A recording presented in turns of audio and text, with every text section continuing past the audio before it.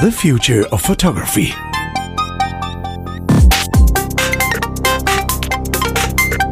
Hello, and welcome to the Future of Photography. This is a wonderful podcast. We have 3 out of 4.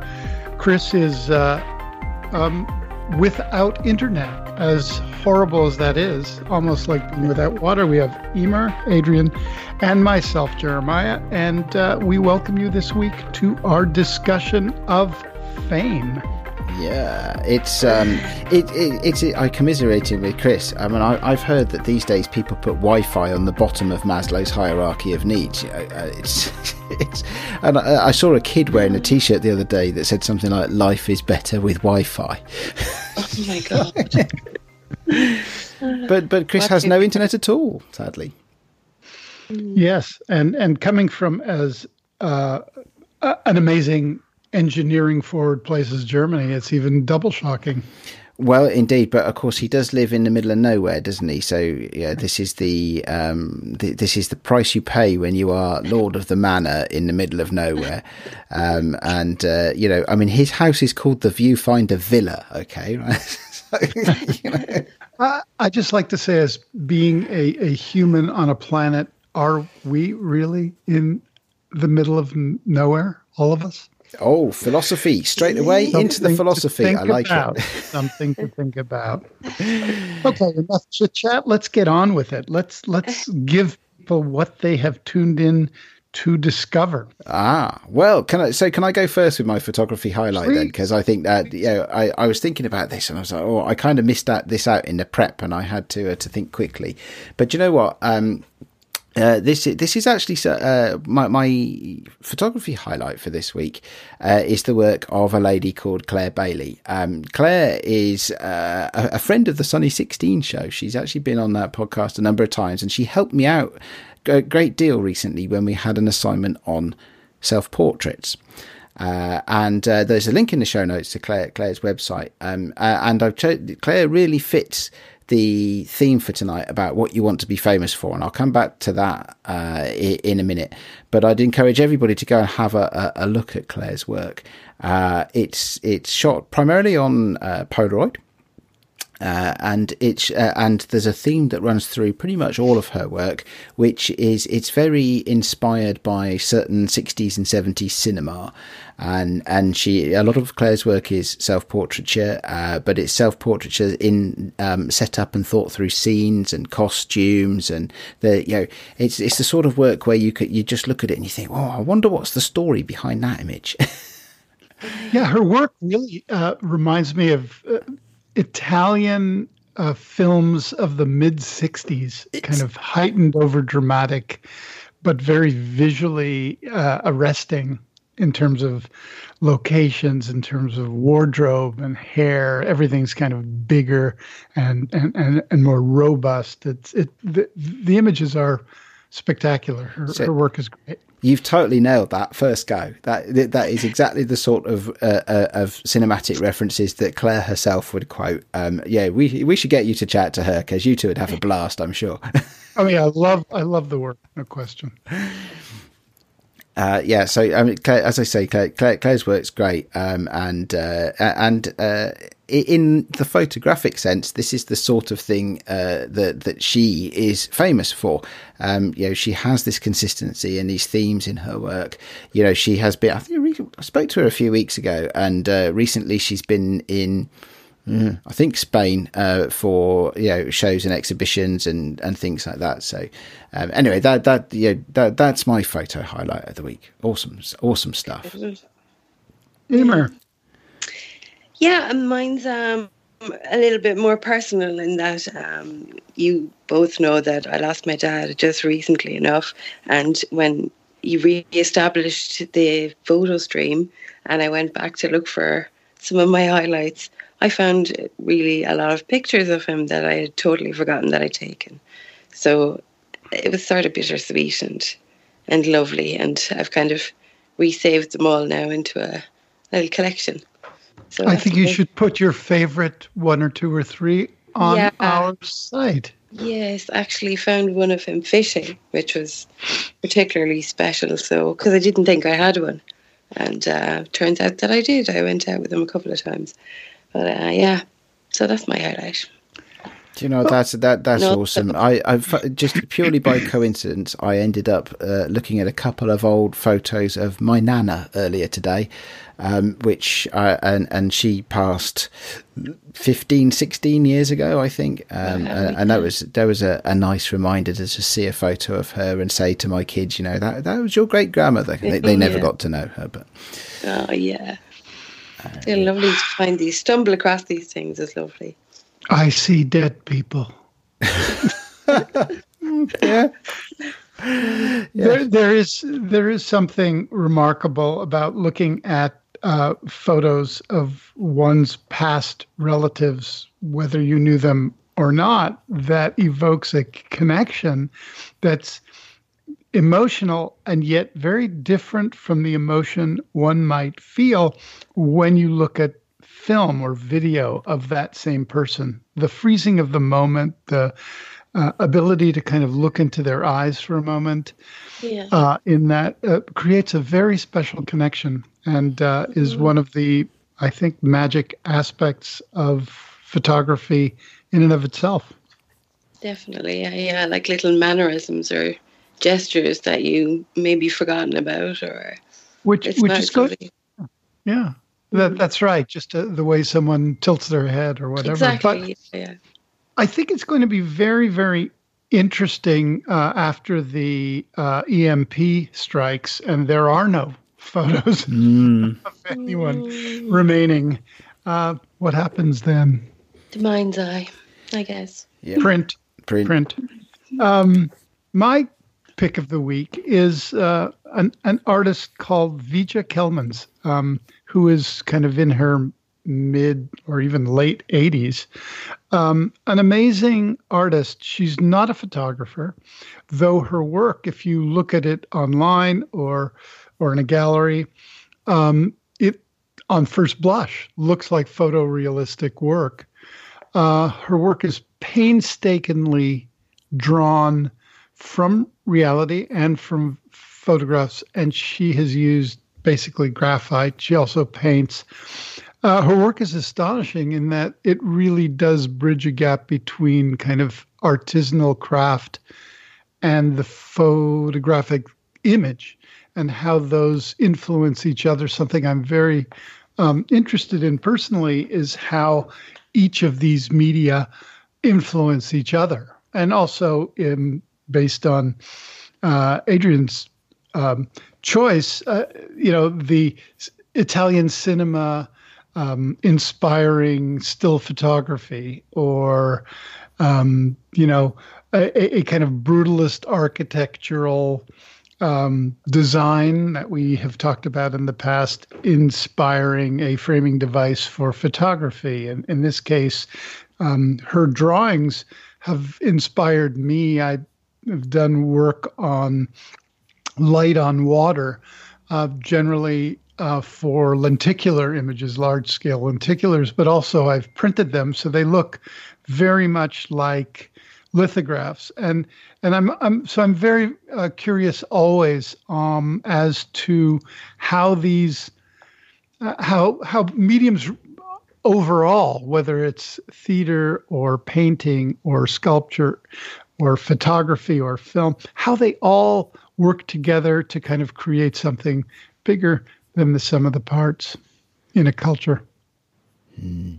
Yeah, so I'm sorry. I was listening to that, and now I've got lost looking at the artwork as well. That's best. Yeah, that is best. Yeah, no, good photo highlight. Can I nip in with the second one just very, very quickly, not to delay the start of the show proper? I have in the last week or two started playing with some of the photography features in a computer game. And also playing the game, which is the first time I've actually played a proper computer game in many years. It's Grand Theft Auto 5, which I know I'm about 5 years behind the curve getting that just now, but so it's one I think that you've played around in as well, Jeremiah. Well, I had an entire museum exhibit in Buenos Aires of street work all done in San Andreas within the game. In the game.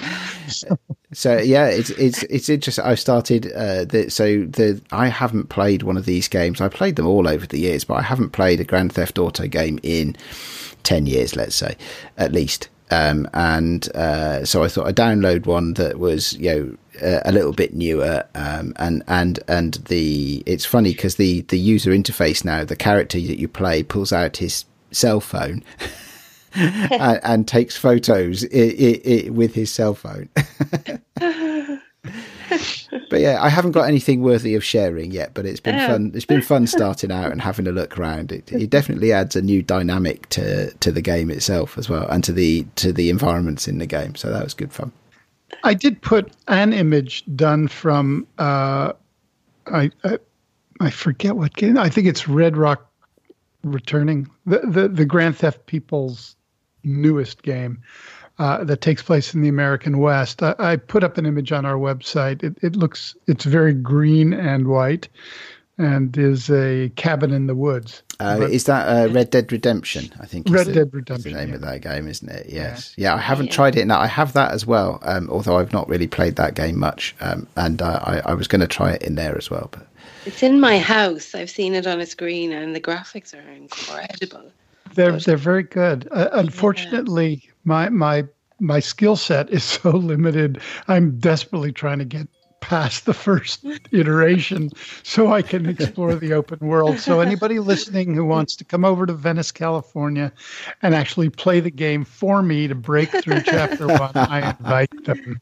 Get a free I'll tell lunch. my son.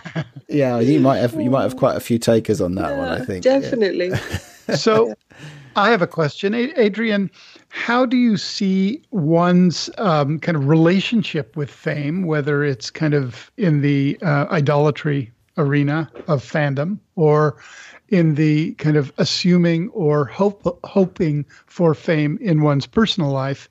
How does that manifest today, and how is it changing in terms of the future of photography? Good question. I think we probably need to unbundle that a little bit, though, don't we? I think unpacking it would be a good start. Yeah. So, well, let me tell you a little story to give you some insight as to where I'm coming from for this conversation. I used to work for a rather large technology company, for want of a better name, let's call it IBM. And when I worked for IBM, I was always asked the question, what do you want to be famous for? And this was the most annoying question, because the way the corporate structure was set up was that if you tried really hard to be famous for something, you'd get slapped down for trying too hard. You have to relax into it. And if you didn't try, then people would keep asking you what you want to be famous for. So I didn't do very well at IBM, and that was a good part of my personal learning journey, is that I'm not really a big corporate kind of guy. But the question, thinking back on that, right, in preparation for this discussion, it occurred to me that actually maybe the nature of photography related fame is changing. So back a time ago, that you could probably count on your fingers, let's say, the number of discrete disciplines that you might come across in photography. There could be photojournalism, there could be portraiture, there could be landscape, and no doubt there are others as well. But you could say, okay, I'm this kind of photographer and I do these as well, or whatever it might be. But today, though, there's so many more options just because of the democratization and the ubiquity of photography. You could choose, I want to be famous for being an influencer. So, okay, so that's not famous for being a photographer as such, but actually to be an influencer, you're reliant heavily on photography, yours or somebody else's.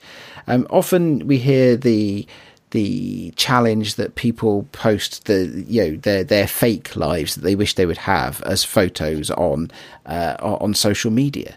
Just not the influencer types, but just people with normal social media accounts, just posting the best things and putting a fake view of themselves, and how that causes maybe some mental health challenges. So, what are we doing right now? So what do we want to be famous for as photographers? What do I want to be famous for? What are we all doing? And do we even need to be famous? Okay. Do any of us ever have the opportunity to be famous, given there are now billions of photos created every day?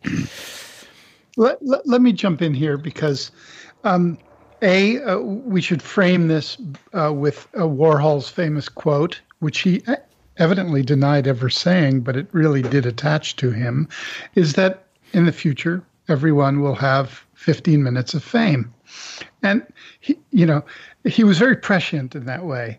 But when we talk about fame for its own sake, or whether fame is thrust upon us for something that we did either consciously or accidentally, or if we are approaching our craft with such meritocratic and excellence in terms of our skill set and development of fame, I think when we reach a point of fame, which could be locally famous in your town, famous in your community, famous in your village, famous in your country, or globally, those all have very different resonances. I mean, as someone who lives in Los Angeles and has worked in the film business and, around the music business, I know a lot of people and have worked with a lot of people who have very different levels of fame. Some famous people that I've worked with are so famous that other famous people get awed when they are around them. and some famous people are very comfortable with their fame, and others are very uncomfortable and tend to push back. Maybe they feel unconsciously they don't deserve it. When you get to a level of fame where you believe you deserve it but have nothing to show for it, that's another very, very strange thing. I think our need for fame often is conflated with our need to be appreciated or feel significant or loved. And I think we should talk about that a bit. We're getting very existential again now. I'm sorry. I'll go back to technique. No, good. I like it. It's good. I mean, I think so. What do I think? There's a lot. Approval. Is that it? Is it something?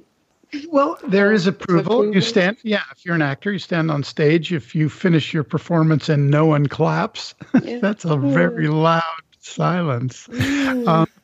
If you feel you deserve adulation and don't get it, then do you blame others or yourself? I think that the question is, why do you want to be famous? Is it for increased opportunities? Well, there's no doubt that fame does increase one's opportunities, albeit with unintended consequences.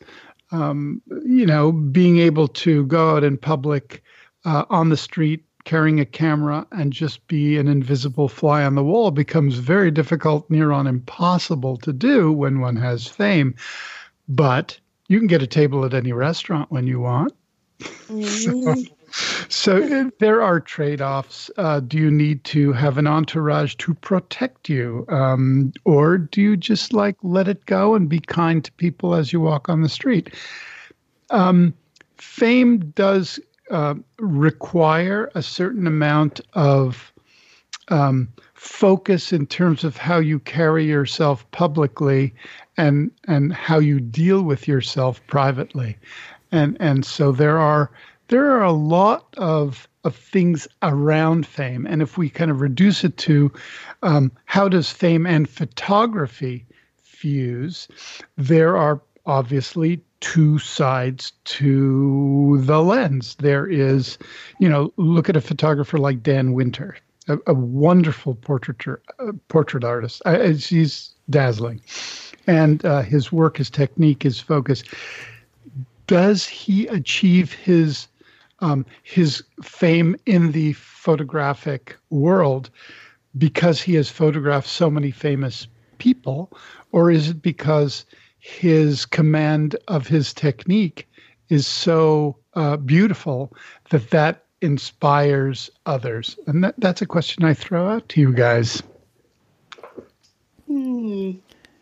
That's a challenging one. Is it? Yeah. Is it a different thing? Is fame, even the word, it kind of has a connotation of that. That this doesn't fit into, like, it's more accomplishment than fame, or do you know what I mean? Yes, some people conflate those, though. They think by being famous, the Kardashians, good example here. Yeah.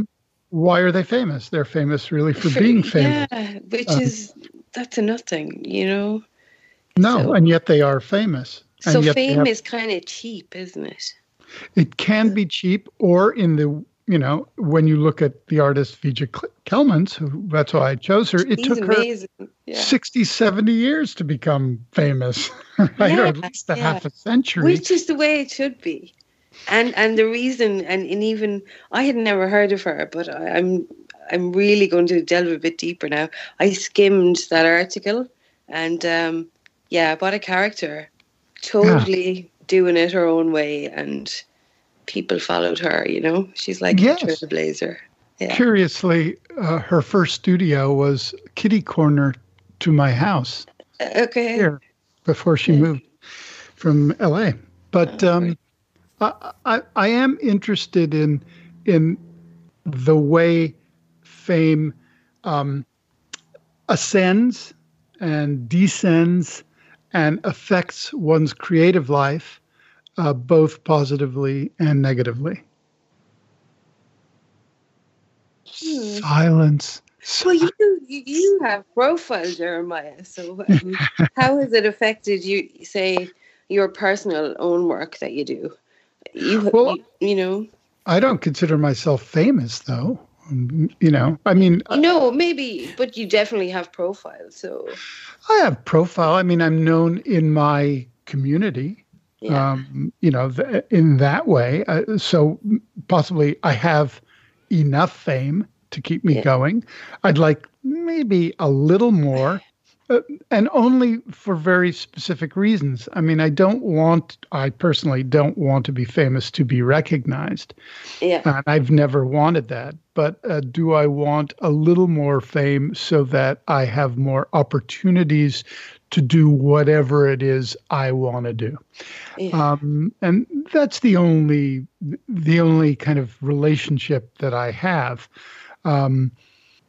It's a very complicated cultural question, and it's different in each of our countries. Like, for example, I'm from Canada, and in Canada, and it's probably similar in Ireland from what I know from my Irish friends, is, when you achieve a certain level of fame in your country or outside of it, there's a tendency inside the country, it's like, bring them down. Bring them down to earth. They're too big for their britches. Yeah. Oh, absolutely. Where in the United States, fame is its own reward. People celebrate it. It's very much part of the culture, and in many, many, many ways, very unhealthy.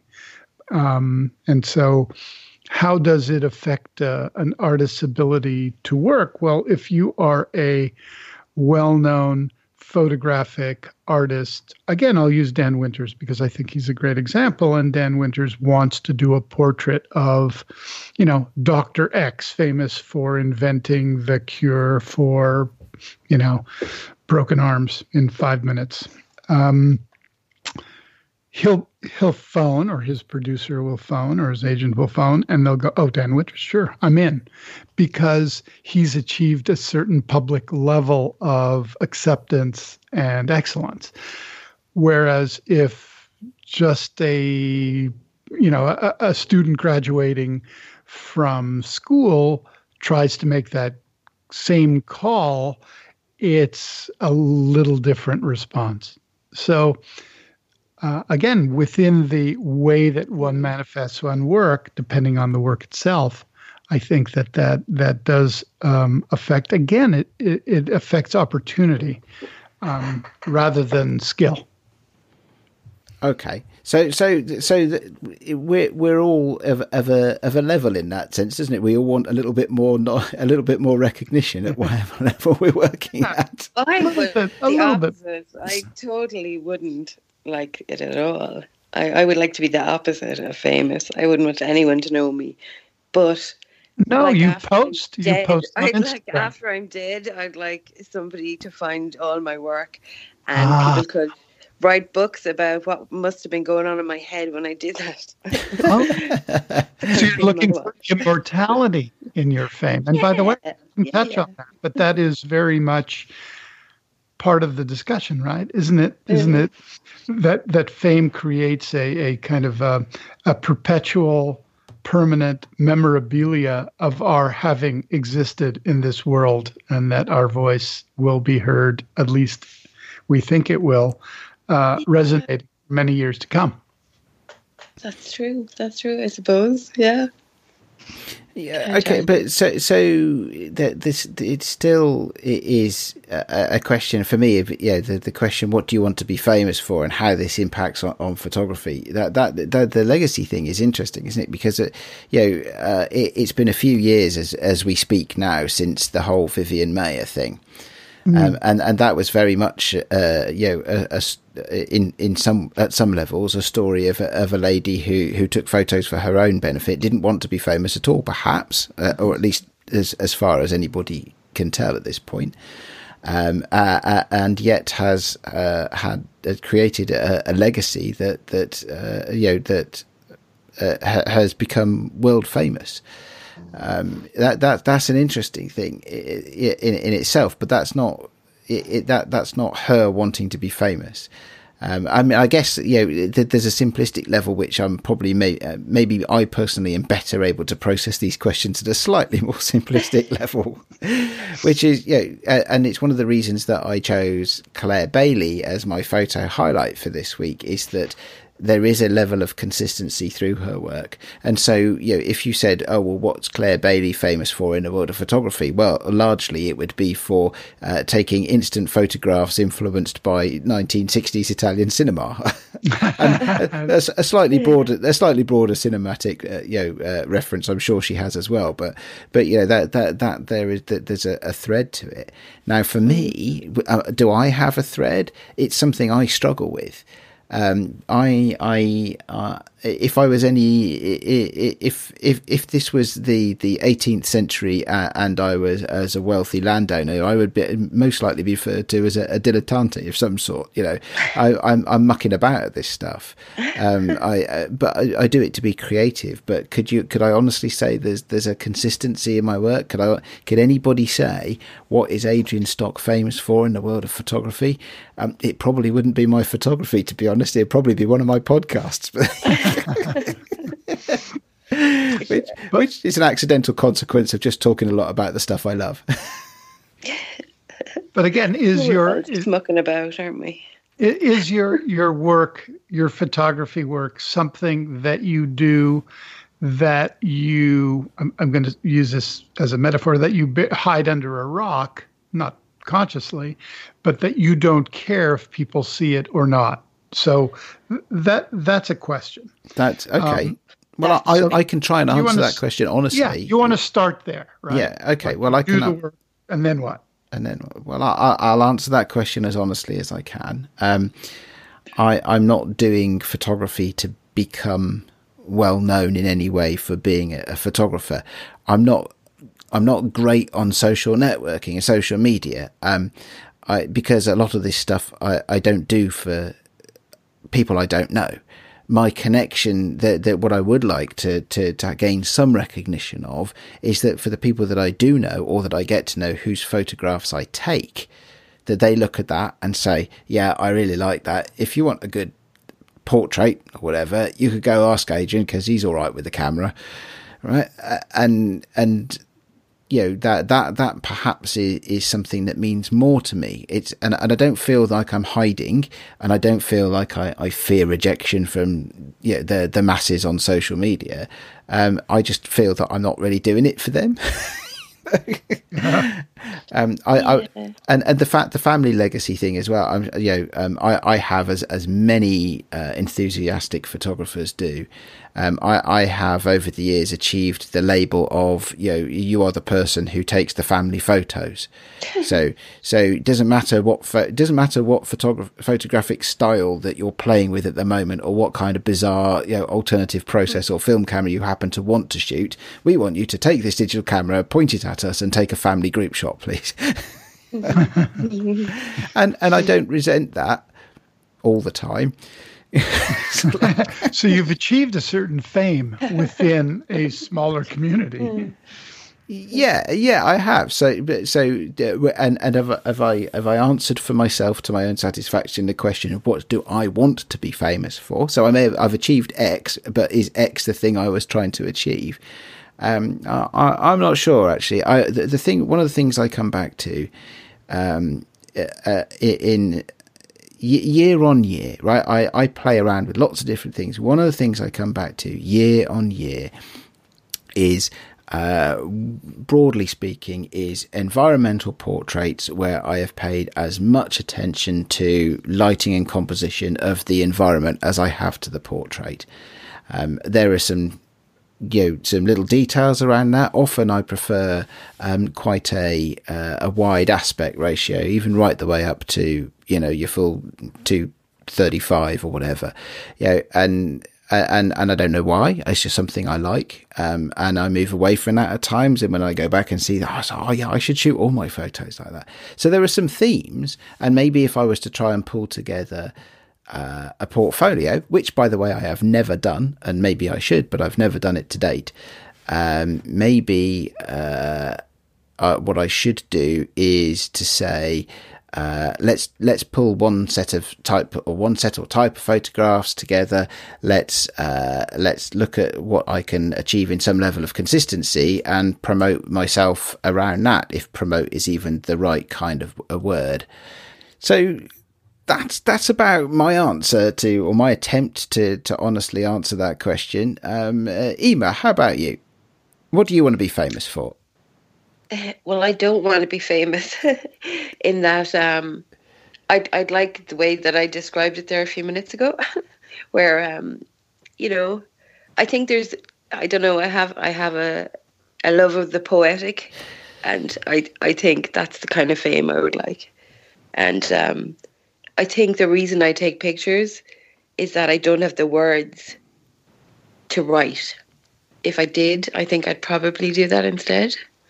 But and pictures are my way of expressing that kind of side of me, I think. So you'd rather be famous for writing?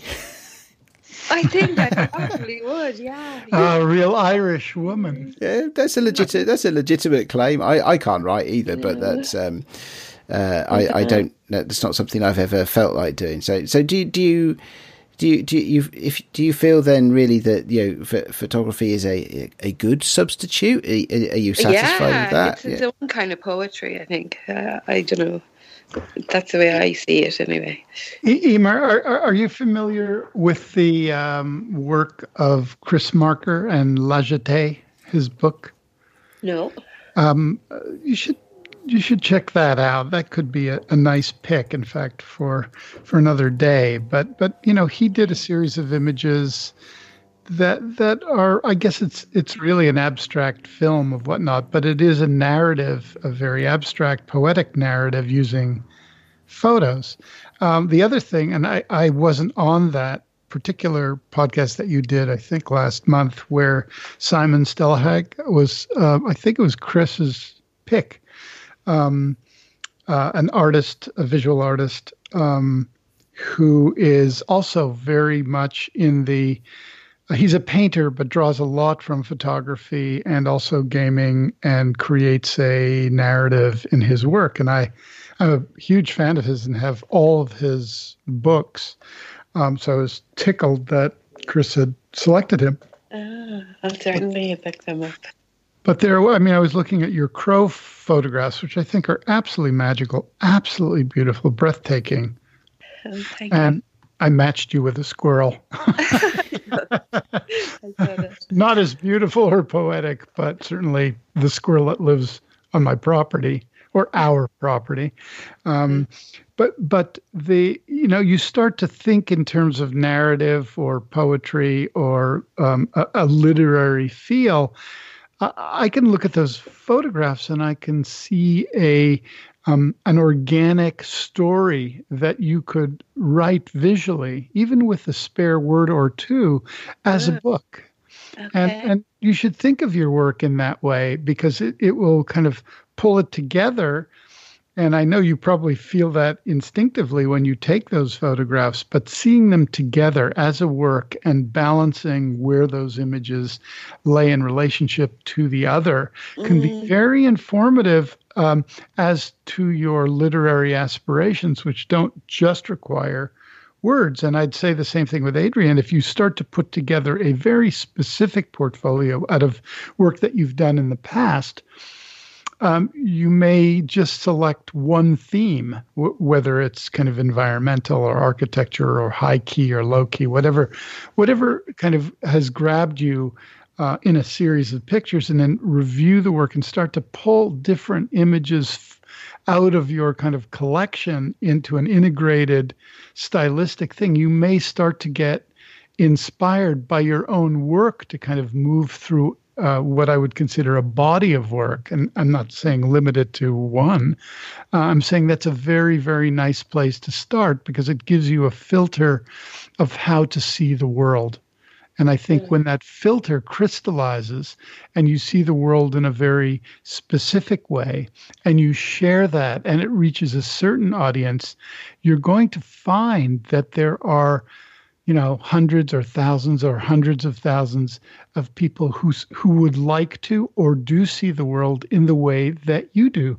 And in that way, you make a connection with them, and that makes you feel quite significant and gives you that kind of momentum towards the immortality that we all seek.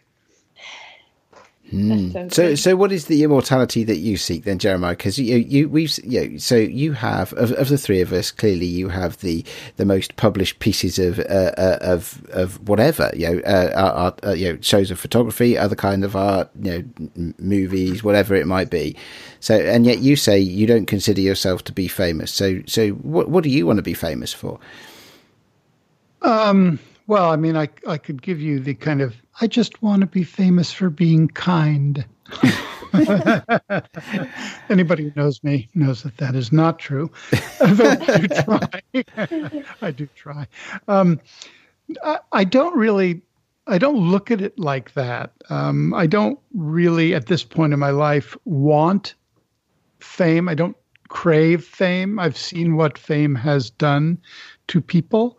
I think I would like my work to reach as many people as possible, because that gives me a connection into the universe writ large. I mean, Henry Miller, when he wrote one of his first major books, Tropic of Cancer, I recall he was talking about the poet Celine, and he had said that the reason artists do that is because they just need to shout loud into the universe that they're alive, that they are here.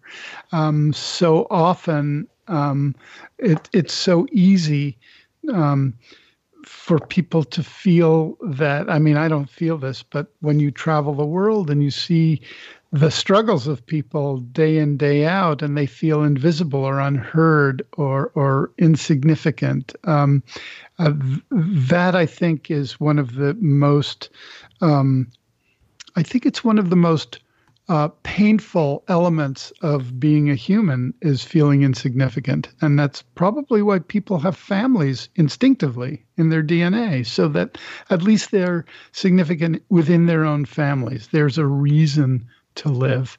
And so if you just extrapolate that out with work, with art, with your community, with love, with your friends, and even with people you disagree with, and try to embrace them in a cultural conversation, that is very satisfying. And I think it satisfies us on some kind of spiritual level, because I think the expansion of one's creative energy is very much in line with the expansion of the universe. And maybe I'm just getting too esoteric here. but I think that when one is in the flow, and I think you guys understand what that is, being in the creative flow when you are working and when there's a kind of a loop of the work and you, and it's just, there's a perfect moment. That's one of the most beautiful kind of experiences that one is able to have. So there you go. Yeah. I don't think that's going to change in the future. The medium may change, but the will to expand one's work or oneself through the work into the universe is something that I feel is like the wind in one's sails. And through that, one could become famous, one could become frustrated, one could become infamous. I mean, there's a lot of, like I said, unintended consequences. But overall, I think there's something beautiful of seeing your work last longer than you, or knowing that it will last longer than you. I'm not sure I know why that is, but I know that it is. Interesting. Mine probably won't last. I wonder what we can learn about each other. I wonder what we can learn about each other and about ourselves from how much we've given thought to this topic in the past, because I've probably given very little thought to it. Yeah, me too. Well, I in your work, I can see a real connection with family, Adrian. I think that is very... you feel that in the work. There's this kind of reaching out, this embracing of family, and I say that not even in an immediate family, but just that connection. That's very important to you, and you embrace that. And with Emer, I really feel her love of the tranquility of nature is just palpable, and I would dare say very Irish influenced in the kind of light that you are, loving or certainly illustrating. As for me, I couldn't tell you anything about my own work. Well, I tell you what, we probably need to start wrapping this up there, actually. So I'm not sure that we've answered our question of what does this mean for the future of photography. We've certainly had a very fruitful and certainly very interesting conversation around fame and the nature of fame, and perhaps what we do or don't want to be famous for. By the way, can we leave it with possibly one question? Is what will be the nature of fame in the future? Ooh. Like how famous is famous? Where do we go?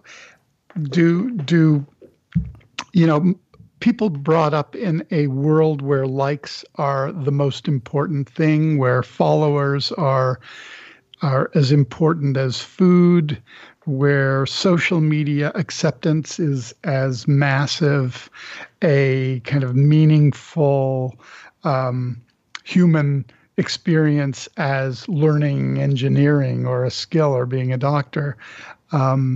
Where do you think we're headed?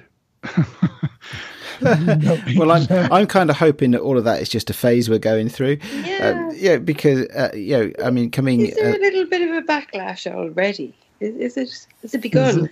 Well, I think some of the Facebook owned properties have started removing likes and stuff like that from public view. But of course, they're still, I think, where they're trialing that at the moment, they're still making sure that the individual posters of content can see how many likes they've got. It's just their adoring public that can't. So I think we've got a fair way to go before we work it out of our system. But again, it's sometimes these things these cultural things sometimes take part of a generation, don't they? There's a lot of young people now who say that Facebook is for old people. but I don't know the answer to that. It's a good question. It's a great question, though, Jeremiah. And I may have to beg your indulgence in not answering it straight away. We can answer it in the future. Yeah. That's the great thing about having a podcast. We can get together next week and just chat all about something else, or the same thing all over again.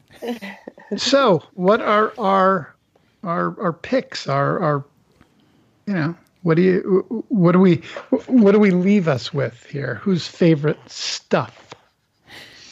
Well, do you know what? I'm going to ask Ema to share hers first, because I think there's a mini conversation just in that one all alone. Yeah. I know I am a little hipstamatic obsessed, or it seems. I've brought it up a few times, but they've relaunched it, I think.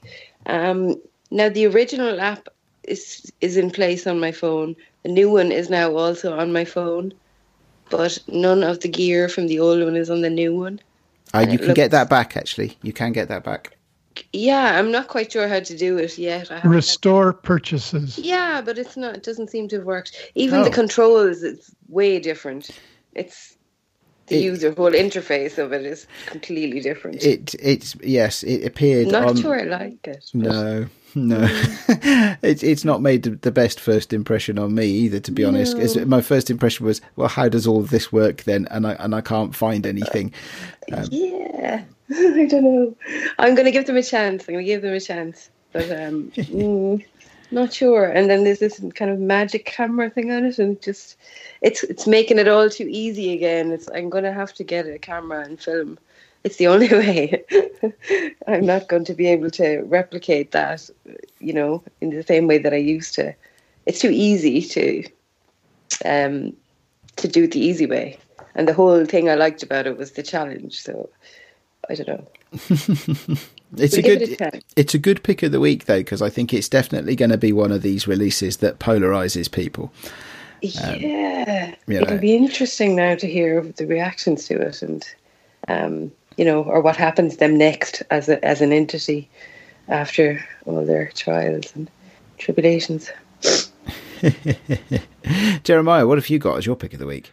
Well, my pick of the week is something unrelated to photography, but also very visual and interesting in terms of human behavior. It is called traffic-simulation.de. So traffic simulation.de.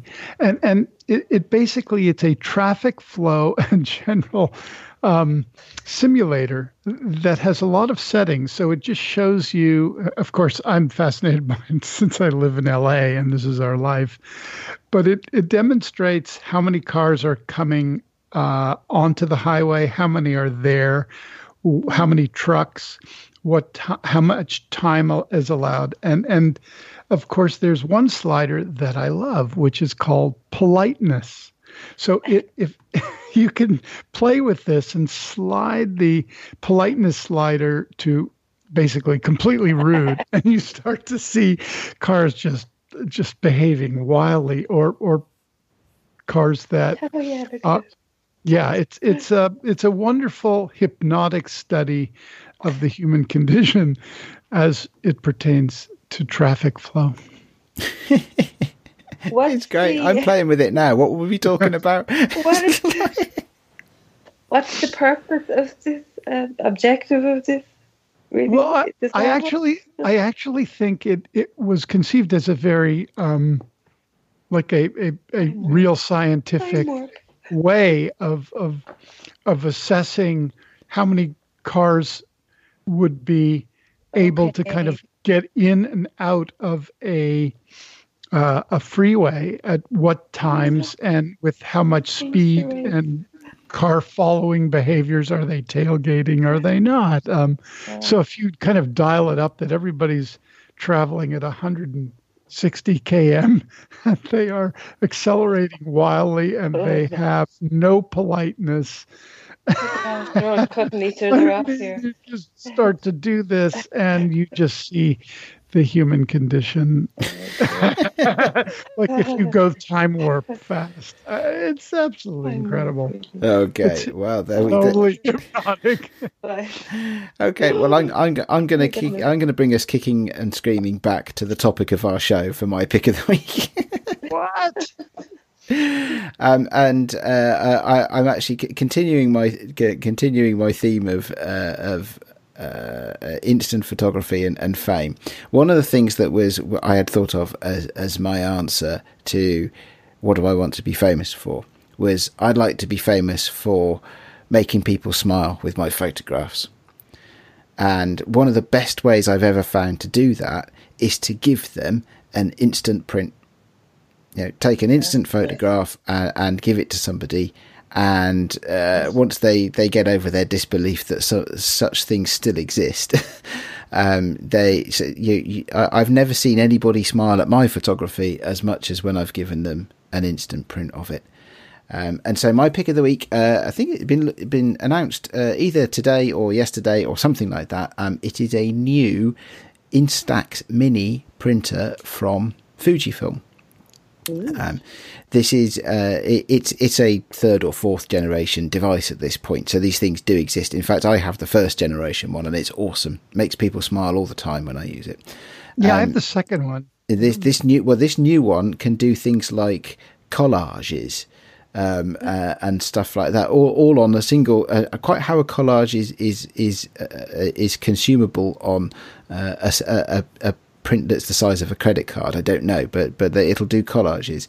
And one of the other things it'll do I don't know what they call it, but it'll do a mode where you can take three people's faces from a group, and it'll put the head of somebody, the eyes of somebody else, the nose of somebody else, and the mouth of somebody else, or something like that, all on a single print. You can mix it, you can mix and match parts of people's faces around on a single print.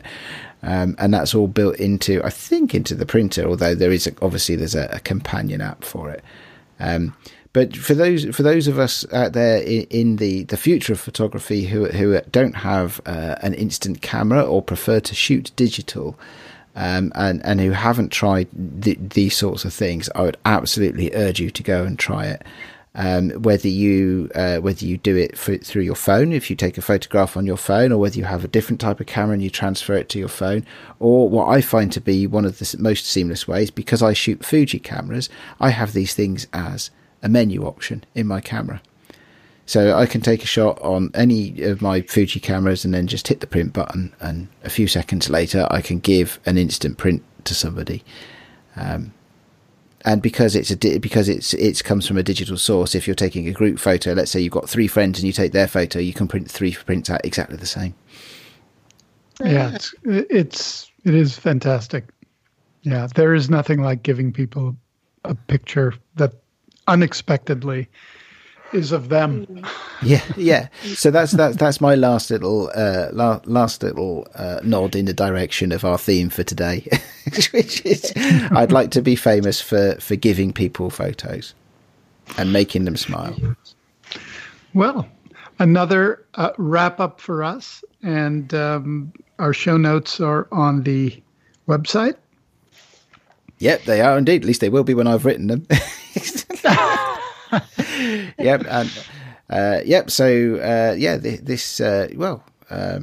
this has been the future of photography, and a rich conversation we've had as well this week. You can find us on thefutureofphotography.com, as Jeremiah says. The show notes will be on our website with links to all the stuff that we discuss.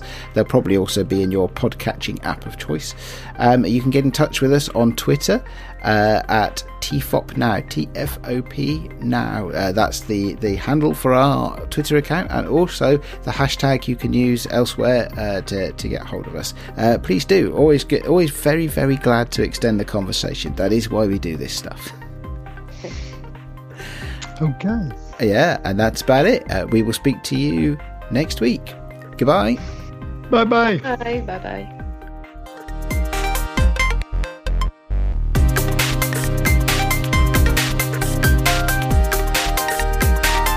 You've been listening to The Future of Photography, a production by Adrian Stock and Chris Marquardt. Subscribe to the show wherever you get your other podcasts. Find the show notes and more information at thefutureofphotography.com.